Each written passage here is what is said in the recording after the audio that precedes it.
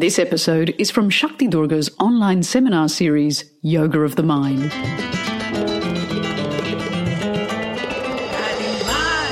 Hi everyone, it's Shakti Durga, and welcome to this episode of the Soul Talk podcast.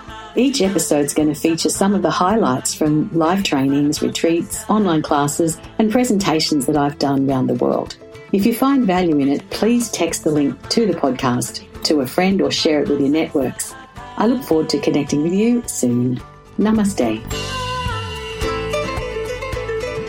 These things helped me so much when I was first made aware of them, and ever since. Reincarnation, this is a big one. Reincarnation is something that some people don't believe in, but it's kind of a belief. And more people in the world believe in reincarnation than don't, because throughout all the natural kingdoms of the world, throughout all the native cultures, they all believe in reincarnation. And so did the Kabbalistic system, which is the underpinning of Western mysticism. The Egyptians believed that there'd be another life. Yeah, so it's really just the Abrahamic, well, it's actually Christianity and also then the Islamic world that took that out. And it was actually removed from those teachings in the Christian world in one of those early church councils. It was either the Council of Trent or the Council of Constantinople or the Council of Nicaea. I always get them mixed up, but they were very early in the church's history, and they decided that it wasn't convenient to them for reincarnation to be a doctrine. So they took it out. One could cynically say it allowed them to have more control over people and rule through fear, because believing in death when you're dead must be one of the most terrifying and awful things for a human to have that, No wonder that we'll do anything to keep a person alive even when their quality of life is absolutely non-existent, because we're so fearful of death.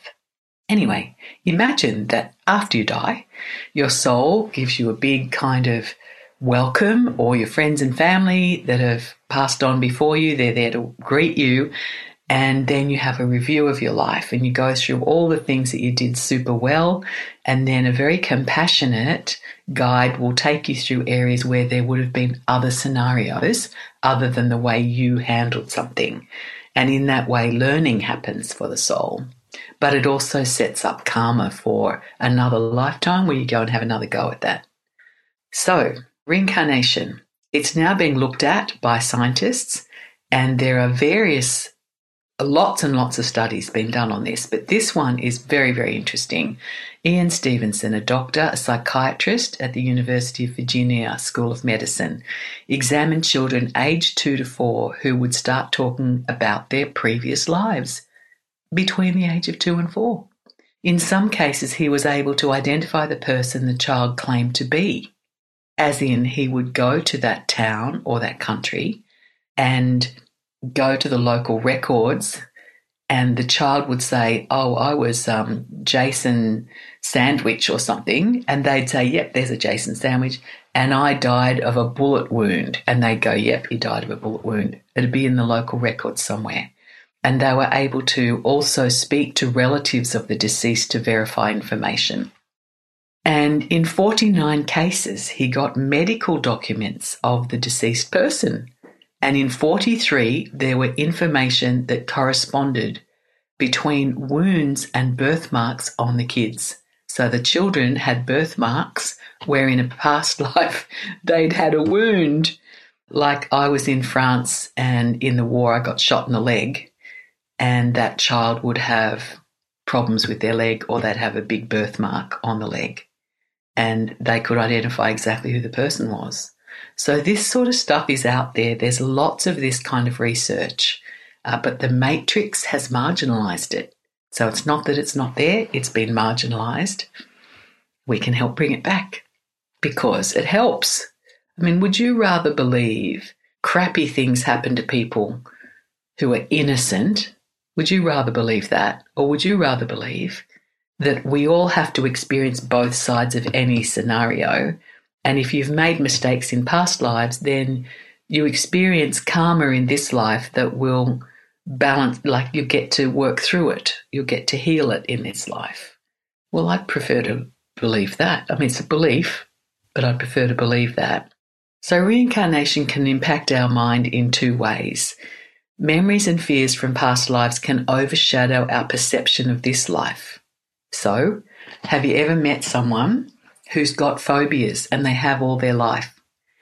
Or they instantly have you ever had the experience yourself where you instantly really like this person, or you just go, oh my God, not you again, and you don't like the person on sight, and there is no information through which you could possibly make that decision. It's just an instant dislike.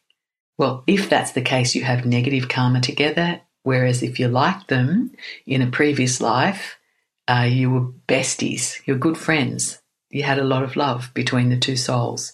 And it's like, yay, you're back. So good to know you. Anyway, all this happens through the law of karma. So remember I said before that the spiritual laws exist in a different realm to beliefs. So karma is the law of cause and effect. And it sits in the soul realm there as a law. It means whatever we do to another person will be done to us. And in fact, even Jesus taught that law, the law of cause, and whatever you do will come back to you. And you can choose to not believe in karma, but it won't stop karma happening to you. So you may not believe in karma, but karma believes in you. It's not a belief, it's a law of the soul. It exists in a different dimension and can't be erased like a thought or a belief can. So if you suddenly get smart with lift and think, oh, wouldn't it be great to not have any karma?